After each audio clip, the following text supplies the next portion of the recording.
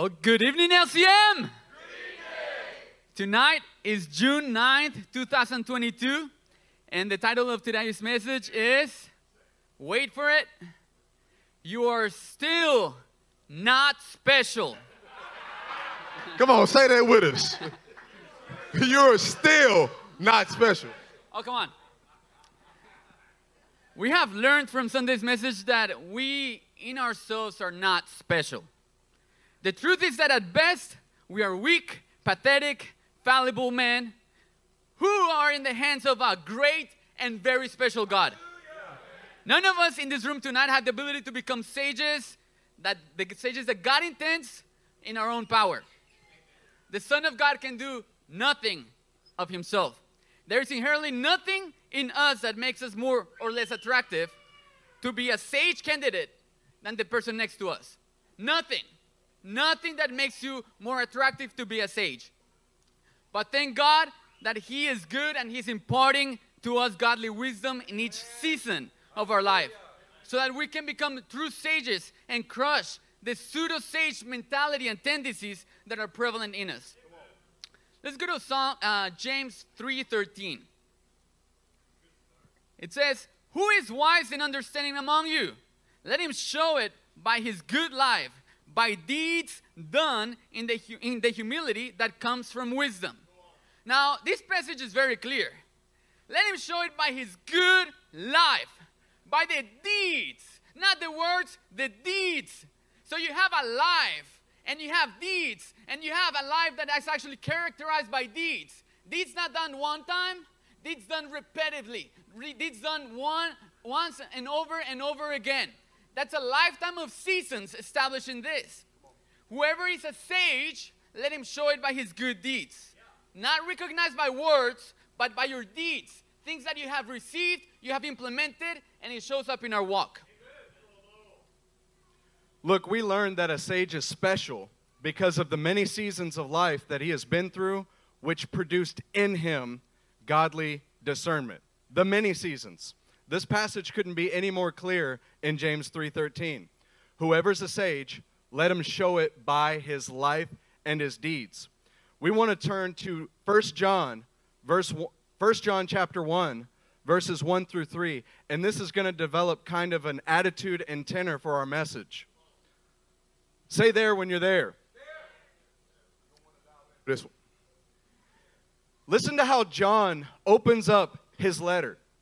That which was from the beginning, which we have heard, which we have seen with our eyes, which we looked upon and have touched with our hands concerning the word of life. The life was made manifest, and we have seen it, and testify to it, and proclaim to you the eternal life, which was with the Father and was made manifest to us. That which we have seen and heard, we proclaim to you, so that you too may have fellowship with us. And indeed, our fellowship is with the Father and with His Son, Jesus Christ. Man, we love the book of John because of how simply he puts things into perspective. We can only testify, and he's opening his letter, we can only testify that which we have heard, that which we have seen, that which we have looked upon and actually touched with our hands. If we have not experienced, then how can we testify to it? What we are learning is that a true sage-like testimony that is special, it has experience behind it. That's all we have is our experience with the Father and how we testify to that. A testimony with no experience falls flat and is worthless in the end. It's not actually a testimony because it doesn't have an experience behind it. Come on, LCM. Pull up that slide, please. This is one of the quotes from one of my favorite messages. Message called Soldier, where a pastor told us, I don't want to just read about the menu when I can eat the meal. We're not going to just read the menu when we talk about the things of God. A sage actually experiences, he tastes the things of God. So tonight, just to be clear, we're not just going to read the menu. We're actually going to engage with the things that are sagely. We're going to engage with the things of God. And a pleasant surprise is he's going to engage with us. Now, do you want to eat of that meal or you just want to read the menu? Tell him, Spence. All right.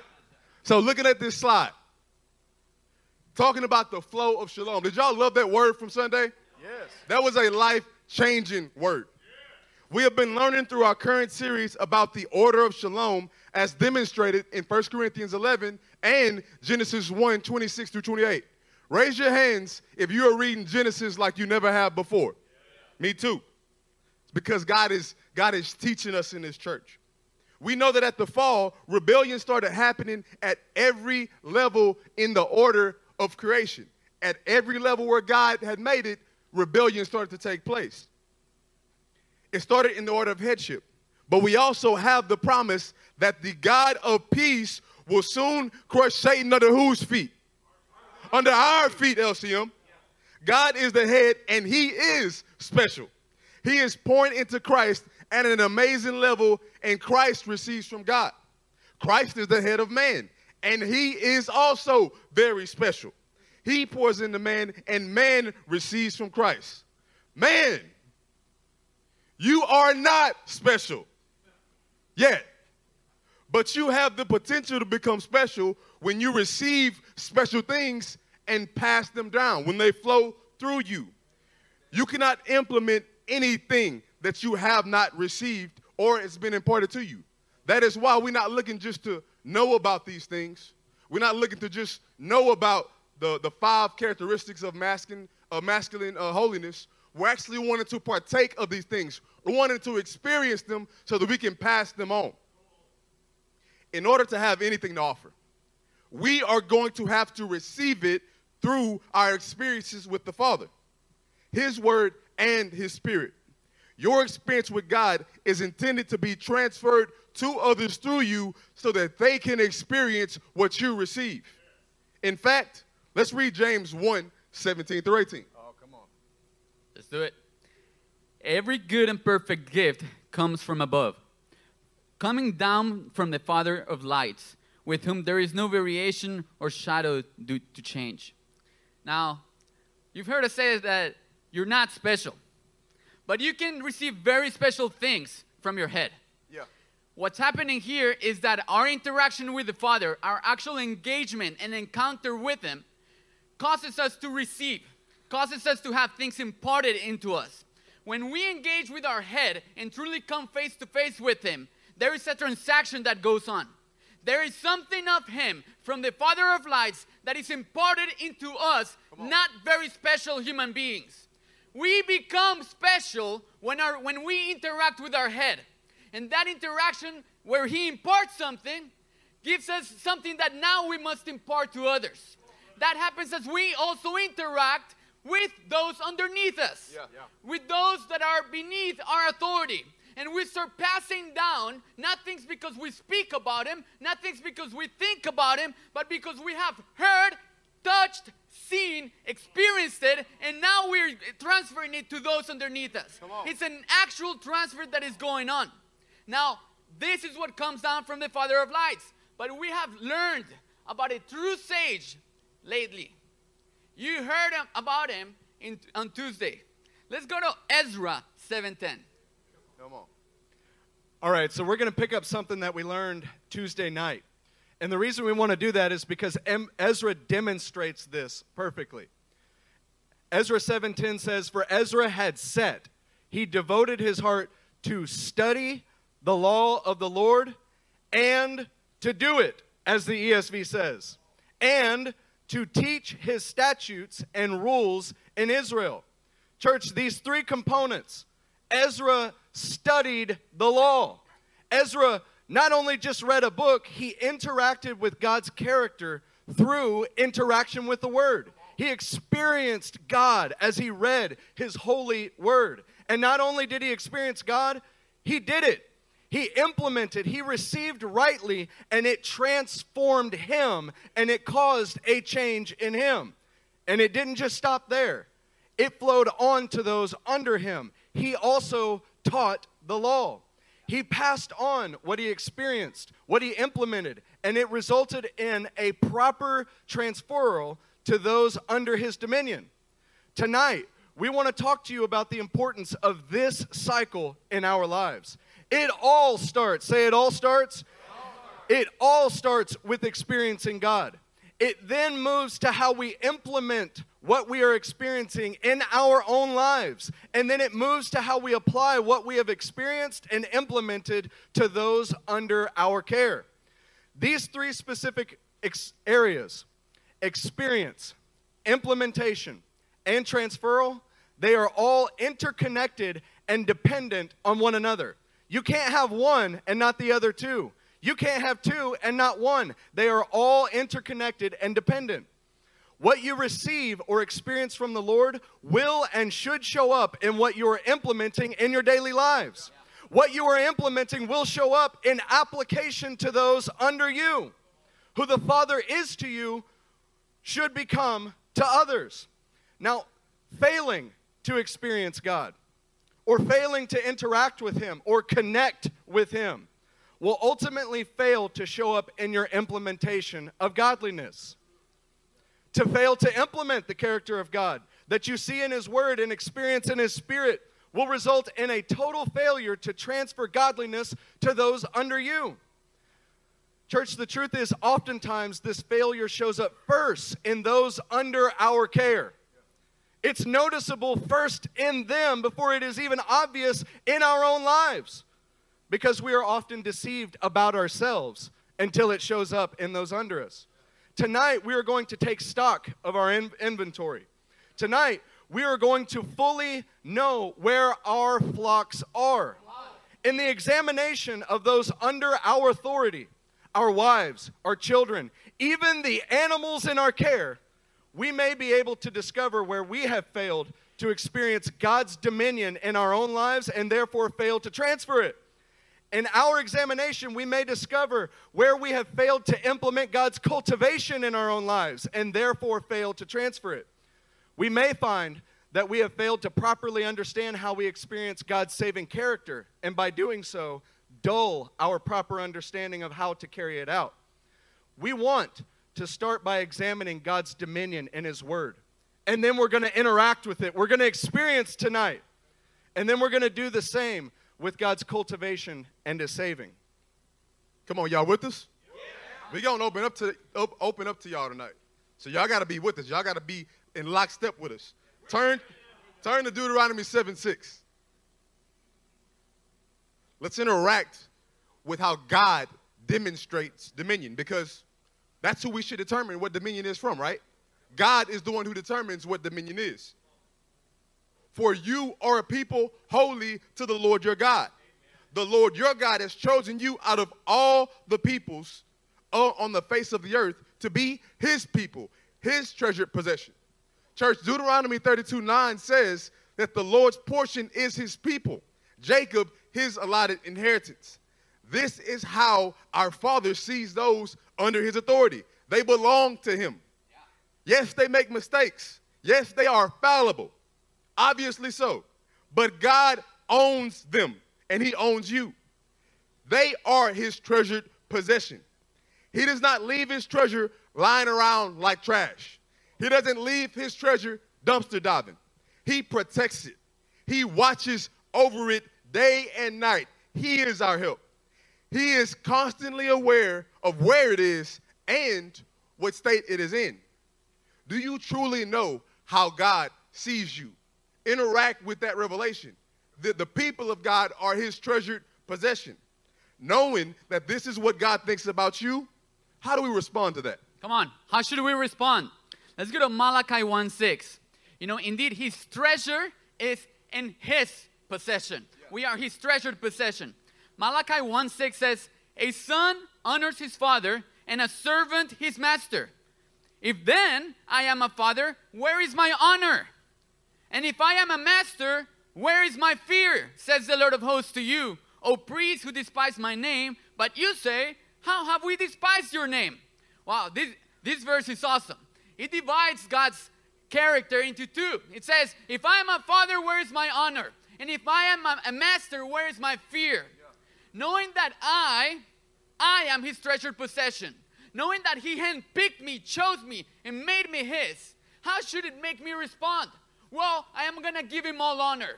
I am going to treat him as a master. I am going to actually submit wholly to him. Knowing that I am his, it makes me want to give him it all. All my dreams, all my possessions, those underneath me, the things that I think about, my opinions, my desires, everything, I want to submit under him. He is my Father. He is also my Lord. And we need to respond rightly to how he sees us. Do you truly see yourself as his treasured possession? Because that will determine everything about how you respond to him. Seriously, if we go through our days feeling not in his possession and feeling not like his treasure, it will determine how we actually lead our life. It will determine how sagely we are. We are his treasured possession. Let's respond to him appropriately.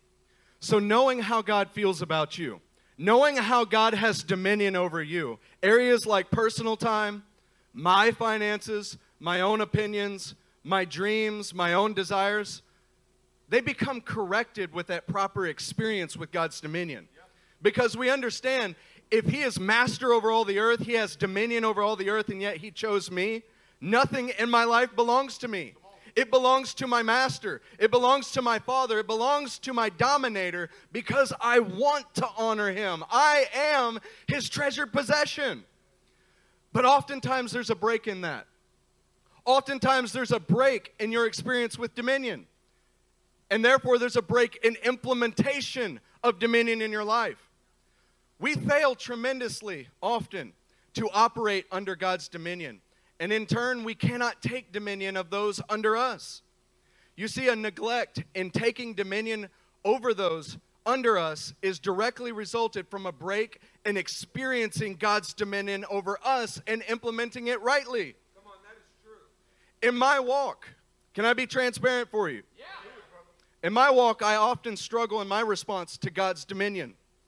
I know that my life belongs to him. In fact, he's proven that to me, that I am his. He's proven it over and over again. And yet, there are areas of my life that I still consider mine. I still catch myself thinking that my time belongs to me, and how could anything impede on my time? I often fight for my right to have personal time. I can even be so bold as to become arrogant and thinking that my calling is actually my calling. This break in my experience and my implementation of God's dominion doesn't just stop with me, though. And that's what we're going to understand tonight. It doesn't just stop with me. It transfers to those under me. It transfers to my wife, and from there to my kids. See, what happens is when I'm breaking with my experience in God's dominion, I tend to overlook selfishness in my household.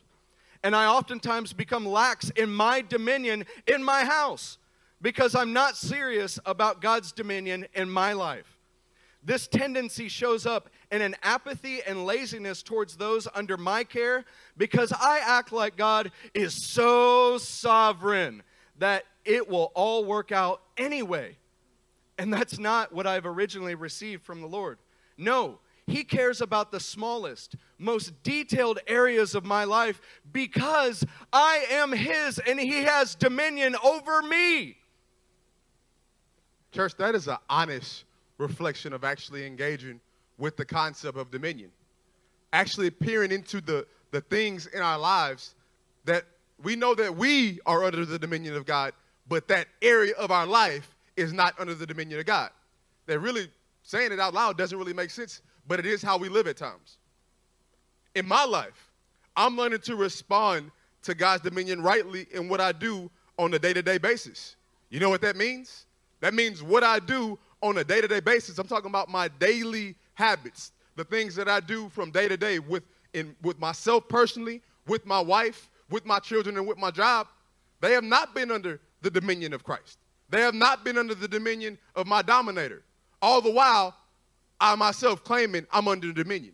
You see how those things have to come under alignment And that is why God is continuing to rep these concepts in us, because he doesn't want us just to know it.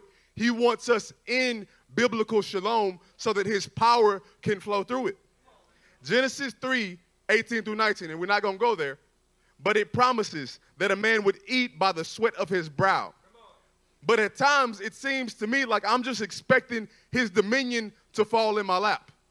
Like I shouldn't actually have to work, shouldn't have to strive and strain to hear from him as my Lord. Lord, what do you want me to do today?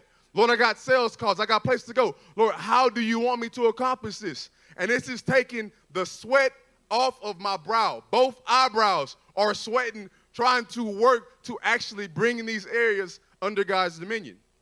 But you know what's not going to happen if I don't actually work at that? My wife's not going to get it.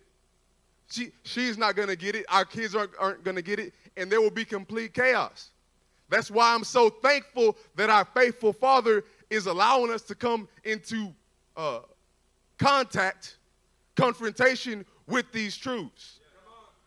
See, this happens in my life as I'm engaging with these concepts when I realize that I've defined what dominion is. I've actually defined what the biblical male is, but not by the Bible, not by the word, not by the way that he says it. And my definition of what it looks like to dominate, my definition of what it looks like to be a man is coming into contact with the word of God. And let me tell you, he is crushing it. God is crushing it, and it is a beautiful thing. I'm finding out that it doesn't work like that, that every area of my life must come under his dominion. And when that happens, when every area has come under his dominion, I will be able to rightly show dominion to my wife. And she'll be able to rightly show dominion to our children. And that is how it is passed on through the generations. We have to engage and respond to God's dominion in all these areas. He's not content with us just knowing about it. He's going to make sure that we actually get it. But in him making sure that we actually get it, it requires us to work. Oftentimes I find myself, Lord, transform me. Lord, transform me. But I'm not actually looking to sweat from my brow and actually work at what I know that he is doing. Church, it's not going to be us when we leave this room. Amen. Well, I'm not going to leave these two guys alone sharing their heart. And if you haven't been able to relate with them yet, hopefully you'll relate with me here. Oh, you're going to get it. All right. So our Father is the example of dominion. All right? We learn it from our head. Now, sometimes there's just a broken link with me, right? Like, our Father could single-handedly rule the entire earth, right? But he takes dominion and he puts people on dominion. He does it. He didn't have to do it, but he does it. But I operate sometimes in pride-based dominion, meaning for me to be in dominion, I have to be doing everything. I have to be the one that is establishing everything. Making all of it. It's me. Why? Because I am in dominion. Not anybody else. I'm the best at this. I cannot relegate these things to anybody. So I have to do this over and over again. No, that's not a good head. That's not how the Father does it. He puts people in charge and he empowers them to take dominion. How about fear-based dominion? Oh man, sometimes I feel like I'm an obnoxious, fearful control freak, right? Instead of actually delegating and having dominion established that way, right? I'm fearful that mistakes will be done, right? I'm fearful that things will not happen the way I intended them to. That's just you, Carlos. Oh, maybe. That's not true. But the fact that the Father gives room for you to make mistakes is an example of how to actually take dominion. Yeah. You don't take dominion by micromanaging every little piece of your home so that your wife feels like you are a control freak and she cannot do anything with you. That's actually hard to live with. And that's not your Father. That's why you sin sometimes, because he gives you freedom to make mistakes. Now, how about the confidence to actually take dominion? To know that when things are not going to the plan, you're still the head of your household. You're still in charge. God put you there. It doesn't change anything. You have to have faith that this will happen according to his word. And you're going to stand and joyfully and immovably stand on the convictions and stand on what God has shown you. Nobody has put you down from your throne because God is still in his throne. You are the head of your household, whether you're facing difficulties, whether there's conflict, whether there's opposition or not. Now, How about our lack of drive for dominion? Hey, look, nobody usually wakes up saying, hey, I'm going to give up all my dominion. Everything that I got, I'm just going to throw it into the trash. Satan can have it, right? But sometimes we wake up without the actual desire, fervent desire to hold, to guard, and to take dominion. And when you don't do that, you're actually giving up dominion. It's happened to me personally. You wake up lackadaisical. You wake up like, you're just gonna coast through it. You give away dominion. That's the recipe for lack of dominion. Church, this is what it looks like to be a pseudo-dominator. This is what it means to still not be special. Notice that it starts from receiving and implementing his dominion. But if there's a break in there somewhere, it's going to show up in how you transfer dominion to those under you.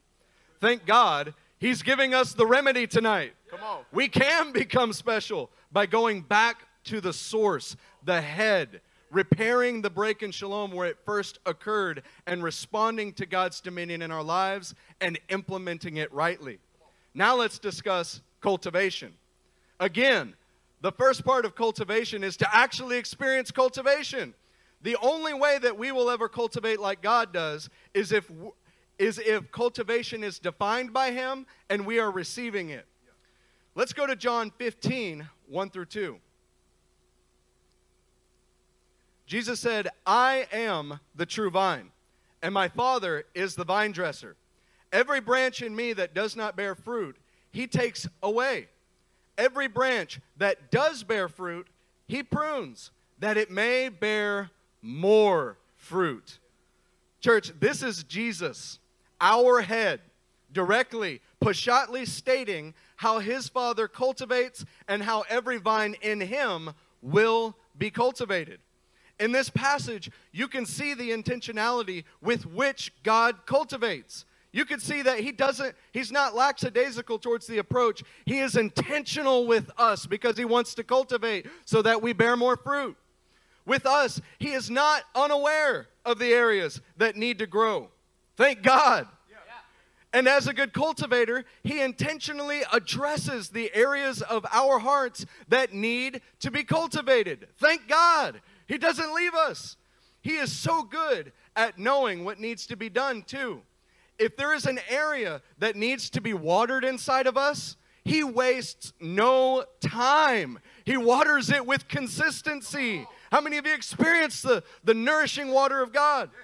But if there's also an area of our hearts that need to be pruned, he wastes no time. He cuts it away because he knows what fruit he wants to bear. Church, he knows what he wants to bear in your lives. He's a good cultivator. Somebody say amen for the character of God. Hosea 6:1. That is who he is. That is his character. And Hosea, we're going to talk about how we respond to his character. Come, or repent. Let us return to the Lord. He has torn us to pieces, but he will heal us. He has injured us, but he will bind up our wounds. After 2 days, he will revive us. On the third day, he will restore us, that we may live in his presence. See, when the Lord is truly cultivating us, there are two pieces going on. There are two things going on. It's marked by these two. There is both injuring and tearing, and also restoration and shalom as a result of his cultivation. That is how we respond to his character. Knowing that this is how God actually cultivates. This is the real, this is the manly, this is the masculine holiness of our God, and this is what cultivation actually is. Anything that is not this is not actually cultivation. It's something else. It's pseudo. This is how he does it, and it inspires me to be like him in this way. That's when there is chaos in my life, God rightly tears it up. And me too in the process. It's a little bit of both. If there's chaos in my life, he's going to make sure that gets destroyed, but also he's making sure that I feel the impact of that in my life so that he can actually restore me, so that he can actually set me back under his dominion, back under right shalom, so that I can let that flow through me to my family. This causes me to want to embrace the painful. Say embrace the painful. Embrace the painful. Now, when the pastors talked about you're not special, Sunday, did that grate against any of y'all? We talked about it a lot. We have to embrace the fact that you are not. I am not. But by actually walking in biblical shalom, that is what will make us special. This makes me want to respond rightly to the nourishing that my Father is doling out, and to carry out what I am being watered with so that I can grow, so that my family can grow. Amen. Let's go to Isaiah 28, verse 24. Now, we've heard about how our Father does it. This verse says, does he who plows for sowing plow continually?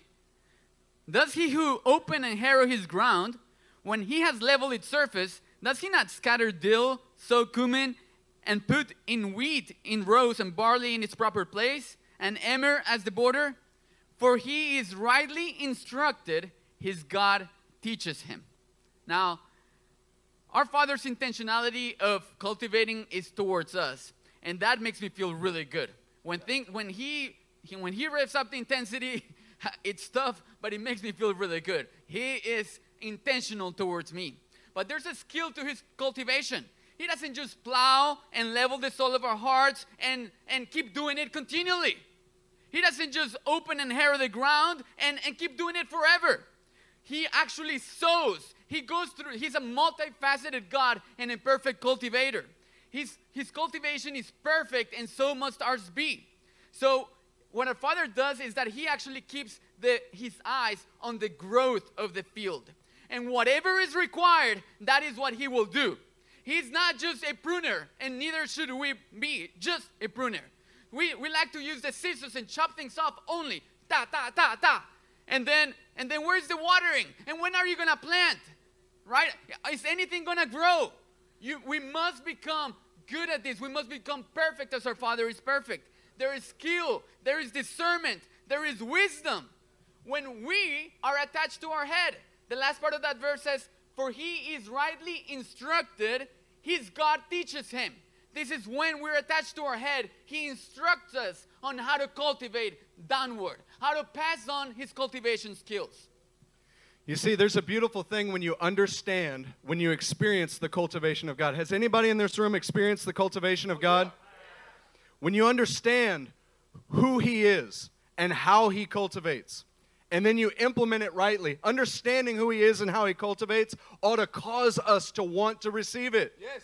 When I look at God's character and how he cultivates, man, I want to receive it. Come on. I want to, and I've had many times in my life where I have experienced God's cultivation, whether painful, whether nourishing, whether watering, or all at once, and it has been beautiful in my life. Oh, but just like there could be a break in you experiencing dominion, there can be a break in you experiencing cultivation from God, and it produces certain things in you. See, neglect of God's cultivation will cause you to be a pseudo-cultivator because it's breaking the flow between you and your connection to the head, who is Christ. You see, I have often royally screwed up this process in my life. And it didn't start, the screw-up didn't start with my ability to cultivate those under me. Many of you think that that's the problem. I need help, and how do I cultivate my wife? That's not where the problem starts. And that's not how it starts in me. That's a good word. It starts with me having a complete disregard to be cultivated by God. You see, through the course of my many years of following the Lord, I've once heard it said that you're not a man of God until you reach 60. You're a boy of God before that. Through the course of my many years of following the Lord, I have often developed, and I'm going to say it, a hatred of God's cultivation in my life. Now, I wouldn't say that publicly, although I am now. I wouldn't tell anybody that in the process. That's not who you are, brother. What it looked like is I found it a bit difficult, just a bit challenging, frustrating, to still recognize areas that need to be pruned in me. It's not that I think I'm perfect already.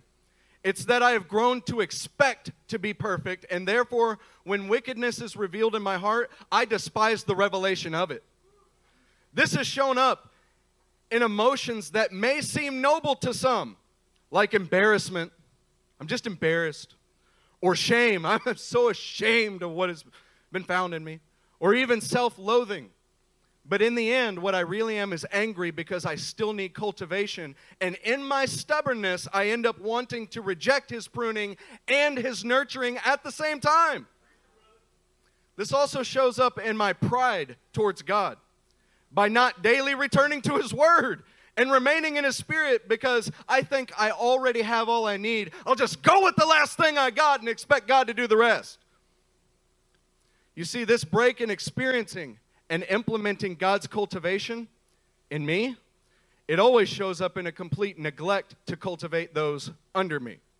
Because I hate the pruning process, I don't want to add on to that the difficulty of pruning those under my care. Because I am not pressing in to stay nourished in his word, well, I'm not going to nourish those under me. Now I know that I can be very good at looking like I'm doing these things. But in the end, the fruit has often shown which tree it came from, a pseudo-cultivator in me that needs to die. Man, oh man. Can I share with my family the areas of my life that I've got this wrong with the Lord is showing me? Is that all right with you? Of course it is. In this area of cultivation, like Brother Treaster said, usually, or one way that you see it, is that you don't actually see it in yourself, but you see it in those under you. Then you go to correct it, and then you're like, yeah, but I mean, I can't believe that. But then you realize, like, no, they got it from me. No, this is what I do. Always. This is how I respond.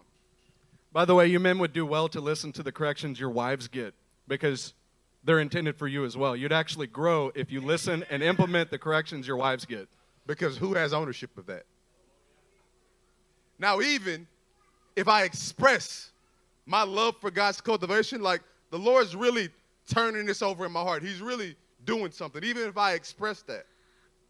What I found in specific areas of my life, areas centered around the seriousness and gravity of how I must respond to the word that he's given us, how we must respond to the call that he's given our family. What I found is a tendency, not looking back, I didn't catch it before. Looking back, I found a tendency to make light of it. It shows up when there's something tense. You can taste it in the air, the tense nature of what's going on. Just a desire to make a joke, bring some levity to the conversation, or some levity to the direction that's going forth. And this is from me to somebody else, or this is when in a team we're correcting somebody, or my wife. Just need a little levity to let them know that I don't hate them. What I've actually found is that I do that with God. See, there is something to say about being joyfully immovable and being joyful in what God is doing. But if we're looking for levity and a joke, when there's actually something that is shameful going on, when we laugh while God is trying to point out something and cultivate something in us, that is wicked. That is pseudo-cultivation. And it produces bad fruit. I like to relieve the tension and not let the weightiness of the responsibilities sit until the point of transformation. That is important. Until the point where something actually changes. Let me help you out with that. Let me lift that. That's not cultivation. That's pseudo-cultivation, and you know what it does? It leaves me unchanged, and it leaves those I'm cultivating unchanged. But our Father's not going to let us stay that way.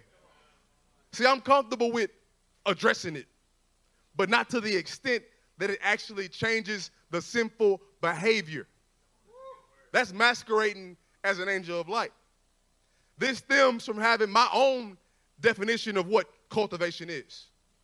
That, I got from 1/5 of the word, but not the totality of God's word and not the totality of his character. See, we grow up defining what we think a biblical man is, what a godly man is, but it doesn't come from the word. God is helping us in LCM. He is helping us in our homes, and he is helping us in our families to actually know what it means to be a biblical man, to know what it means to receive cultivation and actually restoration, and then dole out real cultivation so that whoever you're cultivating is restored to God. Or maybe Maybe sometimes we just feel like God is just a hard man. You know, like the man in the parable of the talents, he says, I knew you to be a hard man. You were reaping where you did not sow and gathering where you scattered no seed. That's how you're relating to his cultivation. So I was afraid and when I hid the talent in the ground. You know, we will not jump out and say, yeah, God is a hard man. He's trying to reap something that he hasn't sown in me. But then we sit at work or wherever we're at and we just have the inability to smile. Joy has gone out the window. I can be at work and just be, what the heck is going on today, Father? I'm not having joy. I am not understanding his cultivation. And I'm probably thinking that God is wanting to reap something that he hasn't sown for in my life. And then, because that's how I relate with him, then I start being that hard man to others. Then I start requiring things and not having sown either. So what it looks like is I get really mad at my children or at my wife or at people under me because they're not producing what I expect them to produce. Well, guess what? I haven't sown. I haven't worked. I haven't done the due diligence because my relation with my father is saying that he's a hard man. And even though I wouldn't say it, I am passing that down. Now, maybe you're also like brother. Me when I think I'm actually cultivating my family really, really strongly. I think so well of myself. I'm like, yes, I'm getting this. My children, my 4 daughters, my wife, my dog, everything is going on. Not like Judah's dog. I mean, but everybody. I'm cultivating everybody, and I'm thinking really highly of myself there. And so when I think of cultivating somebody else, I'm always thinking cultivating externally, right? Doing for others, right? And then I'm driving in my car, and a guy stops, gets off his car, comes, yells at me, and in that moment, I also throw a rant and start yelling at him. Where did that come from? I don't know. But you know what happened? That I planted seeds, I cultivated seeds in my family that I shouldn't have. Because I was thinking of cultivating them when I was the one that needed cultivation. I was the one that needed to be cultivated in the moment to respond rightly. And instead, I cultivate weeds that I shouldn't have. And you know what's worse? That it takes me 2 days to come to actual facing that I should have actually accepted my error and asked forgiveness. And so I'm cultivating all kinds of things while thinking about cultivating others, and I'm not allowing myself to be cultivated. Are you tracking with me? Yeah. Okay. Somebody say those are pseudo-cultivator tendencies. That's okay. You can say it about us. But church, are you already starting to see the answer to these pseudo-cultivator calamities? I want to say it plainly that if there's a break in your ability to cultivate rightly, that means there's a break in your experience with God's cultivation in your own heart. And that means there's a break of God's cultivation and implementing it in your own heart. But thank God, we are going to get that right tonight. Amen. We're going to move on to Savior, and I'm going to tell you this is getting good. Exodus 14:29. Say there when you're there. But the Israelites went through the sea on dry ground, with a wall of water on their right and on their left. That day the Lord saved Israel from the hands of the Egyptians, and Israel saw the Egyptians lying dead on the shore. And when the Israelites saw the great power the Lord displayed against the Egyptians, the people feared the Lord and put their trust in him and Moses, his servant. Man, somebody say, God is such a good Savior. Oh, man. Say it like people who are actually saved. We see some amazing attributes of how God saves in this passage. He demonstrates through his word and his actions in our lives exactly how he saves us. In this passage, he demonstrated to the Israelites that he has the power to save them immediately from death. Say immediately. When his people are heading towards a calamitous situation, he will step into the situation and save them in his power. This shows up in our lives when we are headed right towards a wall of death, and God speaks into our lives and saves us immediately. But something else is fascinating about this passage that you might notice that God was the one who put the Israelites in this situation. He has the power to save you immediately, but he also put the Israelites in this situation. He knows how to allow his people to suffer extreme difficulties because of what those difficulties will produce, and in those difficulties save them through refinement. Our God is multifaceted and incredible. Yep. He knows how to save you in a moment when you're heading towards death, but he also knows how to let you suffer through the difficulties and save you through refinement. Come on. 1 Corinthians 15, 1 through 2. It says, "Now I will remind you, brothers, of the gospel I preached to you, which you received, in which you stand, and by which you are being saved, if you hold fast to the word that I preached to you, unless you believed in vain." Church, he is the God of our past, he is the God of our present, and he is the God of our final, complete salvation. He is saving us from death, surely, but not from the difficulties that actually make us dependent on him.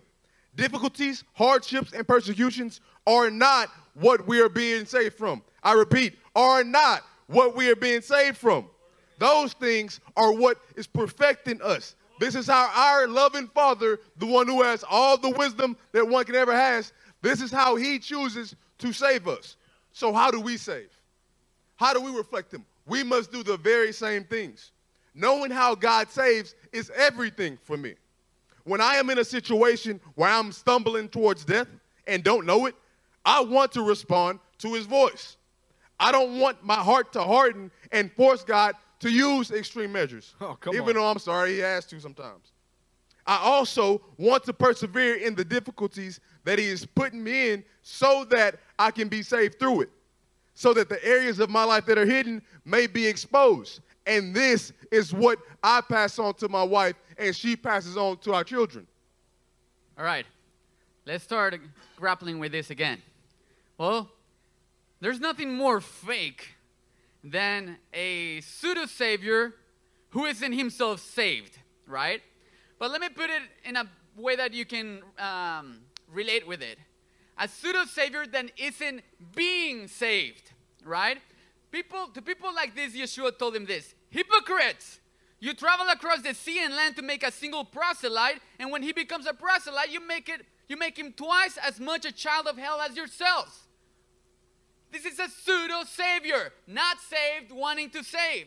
Well, unfortunately, let me tell you, that has been me, all right? I have been in a place where I am not being saved. I have been blind to the areas of my life where I needed saving, yet I am saving everybody. I am bringing salvation to the world, baby.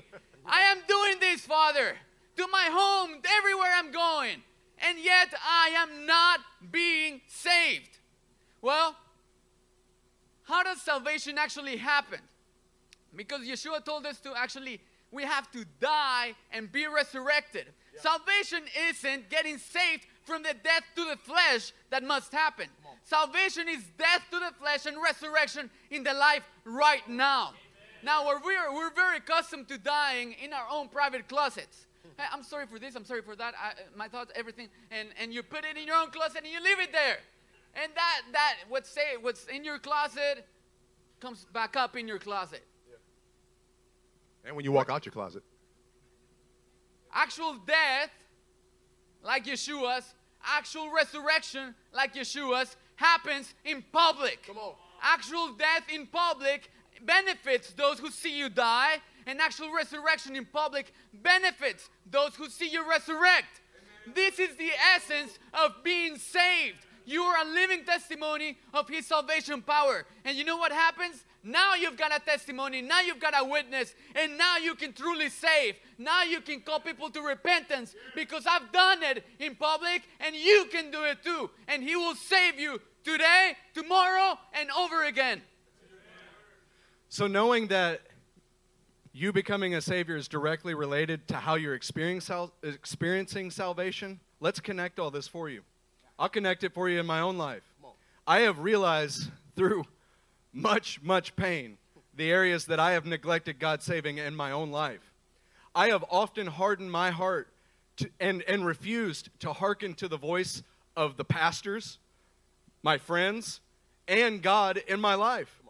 My pride has circumvented God's salvation many, many times. And in the end, I met the consequence that God was trying to help me steer away from. I have also neglected many times in his desert-like situations that were intended on saving me from false dependency. And instead, I resorted to complaining about waiting for God's promise or allowing my heart to become cold or indifferent to him because I am not satisfied with the situation he puts me in. Can anybody relate to that? Grumbling and complaining about how God chooses to save us?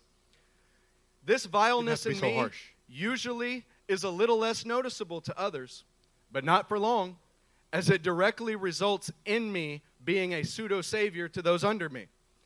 I ignore God's warning, so therefore I tend to completely become blind to the things that are causing death in those around me, and failing to address them, because I'm ignoring God's warning to me. I am uncomfortable or discontent with my surroundings, which really means I hate my circumstances. And so therefore, instead of demanding or encouraging endurance through difficulties to those around me, I empathize with them and I join in the grumbling. Oh, you're offended? Well, tell me about it, because maybe I'm offended too. Oh, you're grumbling about that? Well, tell me about it, because I'm dissatisfied as well. Let's grumble together and make it everybody else's fault but ours. You see, church, pseudo-saviors are made in the way that they ignore the experience of God's saving in their life and they fail to implement it. But we are going to return to the source tonight. Come on. Tonight we have displayed with our lives what it looks like to be a pseudo-dominator, a pseudo-cultivator, and a pseudo-savior. We have illustrated that a neglect and correct application means that there is a break in either the experience from God or the implementation of what we experience in our own hearts. But church, seasons of living in this break, well, it will make you one thing. It'll make you a pseudo-sage. You think you're a sage because you've lived a long time, but you've been ignoring the experience from God the whole time and ignoring the implementation, and it shows up all around us. We're going to be cautiously aware of what that is in the coming days. But tonight we want to focus on what a real sage as we move briskly towards a close. Picking up in Hebrews 5:14, and I'm not waiting on you. But solid food is for the mature, for those who have had their powers of discernment trained by constant practice to distinguish good from evil. See, the seasons of experience and practice are what trains our powers of discernment, not our age. The seasons of constant practice train our senses and our powers to overcome. Not just the amount of times that we've sat through it, the amount of times that we've engaged with the concepts. Amen. Sagely wisdom discerns between good and evil because of constant practice and implementation. Constant experience with the Father and putting these things into practice. Sages are those who have undergone seasons of experiencing and interacting with God's dominion, with his cultivation, and glorying in his salvation in the midst of suffering. They have implemented the impact of these experiences to others. Like Ezra, who studied the law, who did the law. Because of this, he was able to transfer the impact of his experience with the law to those around him and in his dominion. This multiplies sagely wisdom. When wisdom multiplies, something beautiful happens. You become something. Come on. So we have engaged with the fake areas of masculinity in our lives.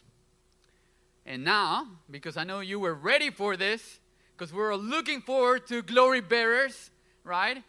We're going to give you an appetizer. We're going to give you some hope. But you know, today's message is you're still not special. We're waiting. We're waiting because there's more wrestling time. This is pastoral. There's more that needs to be pruned. There's more that needs to be cut off. There's more. There's a waiting that needs to happen. We can't want to move on to glory that fast without wrestling with that which needs to be cut off. But we're going to give you an appetizer. So Psalms 19 verse 1 says, "The heavens declare the glory of the Lord, and the sky above proclaims his handiwork. Man, this is beautiful. This got me thinking, God's workmanship declares his glory. Yeah. Well, I am his workmanship, created for good works in Christ Jesus. I am made and I am formed for his glory. I am like a painting for a painter. The painting is the glory of the painter. My Father is working in me. My Father is pruning me. He's cultivating me. He's raising me up. And I am becoming his glory. I am the glory of the Father, of the glorious Father, of the Father of glory, if I actually embrace his work in my life.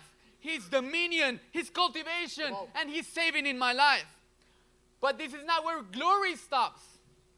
1 Corinthians 11:3, you know this, that the head of every man is Christ, the head of a wife is her husband, and the head of the Christ is God. And he goes on to tell you that the glory of God is man, and the glory of man is his wife. Yeah. Hey, I have a lady back there. Stand up, Patty. Stand up, buddy. Yeah. You can do this. Woo! She is my bride. She's my wife. She is my glory. She's the bride of my life. She's my glory because she's also my workmanship. Oh, yeah. I am laying my life down for her to make her radiant, to make her blameless, and to make her perfect. If you ever wanted to see my glory, that's where she is. That's what she is. This is what I'm working on. This is my glory. I am proud of you like never before. I love you with all my heart, my baby. That brother goes to work, doing it right now. She is my treasured possession. She is my glory and my pride. I take ownership in her. I love her and I work for her. And that's why she is my glory. You know, Carlos, I think that we're starting to catch a glimpse. Yeah. Like just a small light at the end of the tunnel. And I think we're starting to realize that sin is not the only thing that rolls downhill. What else? Yeah. Because we are God's workmanship, as we experience his dominion, as we experience his cultivation, as we experience his saving in our life, and we implement what we are experiencing, we become the glory of God. Amen. Church, glory rolls downhill as well. Amen. This is what makes you special when you're experiencing, implementing, and transferring. When you experience God's glory, when you implement it in your life and then transfer it to your workmanship, your wife, she becomes your glory. She becomes special. When your wife experiences your dominion, your cultivation, and your saving, and then transfers it to her workmanship, to the kids, that makes the kids special. When your kids experience dominion, cultivation, and saving, and they implement it and then transfer it, they will be special, and they will be the ones that put the kibosh on this creation. This is how we become glory bearers and not pseudo glory bearers only carrying our own glory. But before we get there, because we're getting a glimpse and it's exciting, right? Yeah. Something needs to be fixed in us first. LCM, my family. We're talking about right now is how to actually reflect the glory of God. But all that we've talked about tonight is you being able to recognize where there's been a break in that. If your saviorship is being frustrated, it's because there's a break in the way that you are experiencing the Lord saving. If your cultivation is being frustrated and not actually producing transformation, it's because there's a break there. If your dominion is not being established to the point that those under you are responding rightly and doing the same that you're doing, there's been a break in your dominion. But praise God, he hasn't cut off the source. If we're talking about water lines, he hadn't just capped it. There's a valve there, and we have to open the valve. So what we're getting ready to do as we head briskly towards the close, that's funny. But the weight of us not actually walking in biblical masculinity, in holy masculinity, that's not funny. Oh, that is weighty. That should bring a certain weight to you. But in that weight, in the recognition of what is actually there, there is hope. Because you can reconnect to the source. Yeah. You can reconnect to him and what it actually means to walk under his dominion. You can actually reconnect with him and what it actually means to love the cultivation. And I promise you, if we reconnect with these things, if we open that valve, if we actually lay hands on what it looks like to actually walk under his dominion, that's going to flow down to your wife. And it's going to flow down to your children. Churches, we get ready to turn to Colossians 2. We want to tell you, we're going to go back and we're going to re-experience his dominion in every area of our life. We're going to go back and we're going to re-experience his cultivation in every area of our life. We're going to go back and we're going to glory in his salvation, even if it means we're shipwrecked out at sea. This is what we have to give to the generations that are coming under us. Our last scripture is Colossians 2:18 through 19, and we have a slide for you because we wanted to display it in the scriptures version. And it's actually really good. We read the NIV, New King James, and this one said it like we wanted to say it. Do we have that slide? I'm getting no's from the sound booth, so I'll just read it. I'll read it from here, from the scriptures, and you read it in your Bibles. Let no one deprive you of the prize, one who takes delight in false humility and worship of messengers, taking his stand on what he has not seen, puffed up by his fleshly mind, and not holding fast to the head.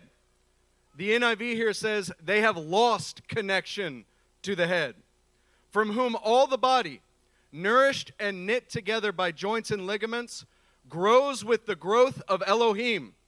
The NIV says it grows as God causes it to grow.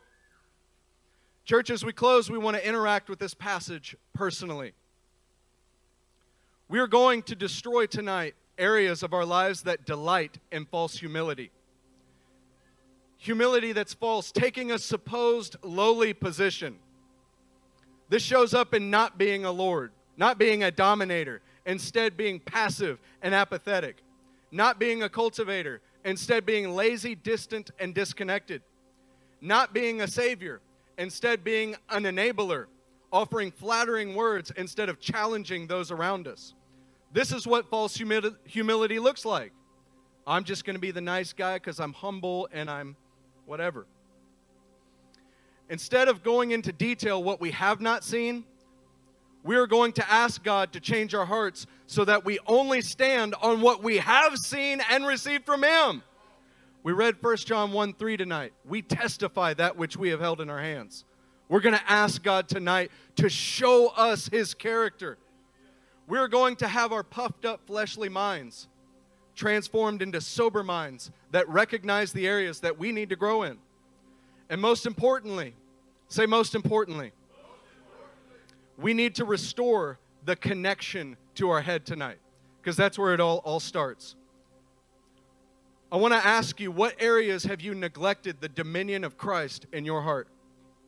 What areas have you held back from him? What areas do you think are still yours and belong to you? I promise you that will show up in the way you take dominion in your home. What areas have you been resistant to the cultivation of Christ in your life? What areas that you know God is speaking to you? He's actually nourishing you. He's actually giving you what you need, but you're rejecting it because you refuse to be cultivated. I promise you that'll show up in a direct transferal to your home. A blindness in cultivation. I just didn't see that was in my wife's heart. You didn't see it was in your wife's heart because you didn't see it was in your heart, and you rejected the cultivation of God the entire way. What areas have you rejected the nature of God's saving as a masculine Savior in your walk? What areas is God putting you into the desert, but you're kicking and screaming and complaining? What areas that God is immediately trying to save you from? And there's some in this room that God is trying to get your attention, but you're just not hearing it. I promise you having that break in the experience that God intends you to have will show up in how you are a savior to your home. You'll complain with her about the difficult deserts. You'll ignore the areas that your home needs immediate saving in because you're ignoring the areas you need immediate saving in. As you come to the altar tonight, ask God to restore the connection between you and your head, Christ, so that you can be supported by God as you endeavor to support those under you and cause them to grow. Tonight, we're going to search our hearts. We're going to come to the altar and reflect on God's dominion, His cultivation, His saving, and we're actually going to interact with it. There's an area that you need to repent from. Get it right. But don't just get it right for you. Get it right for your home. Get it right for those around you. Get it right for those under your care. Because there's glory to be held, church. This is not just about you. This is about those under you. And it's about bringing the entire creation under the order as we are receiving it from Christ. So as you stand, as you're making your way, reflect on those areas that God is speaking to you in. Mighty God, we ask that you would reveal your character to us, Father. Lord, that you would cut past the pride, cut past the insecurity, cut past the fear, cut past everything that is blocking connection to the head. Lord, we ask tonight that you would bring us into 100% obedience to you. Lord, we ask you that you would empower us to transfer that obedience to our wives and our children under us.